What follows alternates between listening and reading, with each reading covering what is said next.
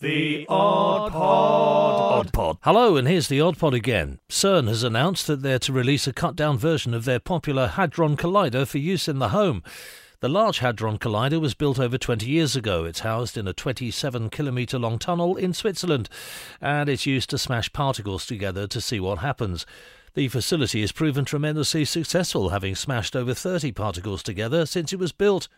However, its large, cumbersome size and fixed location have proved to be problematic. Well, yes, I'm an incredibly clever scientist based in Tipton near Birmingham, said a scientist that we'd never heard of.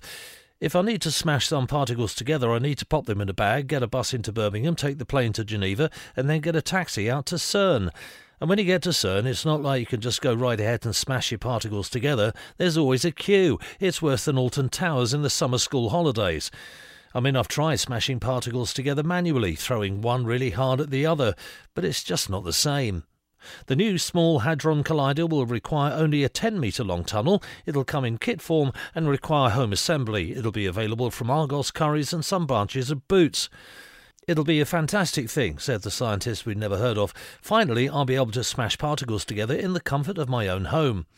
If the Small Hadron Collider is successful, CERN is planning a portable Hadron Collider, which will fit into a small shopping trolley and allow scientists to smash particles together on the go. The Odd Pod. Odd Pod.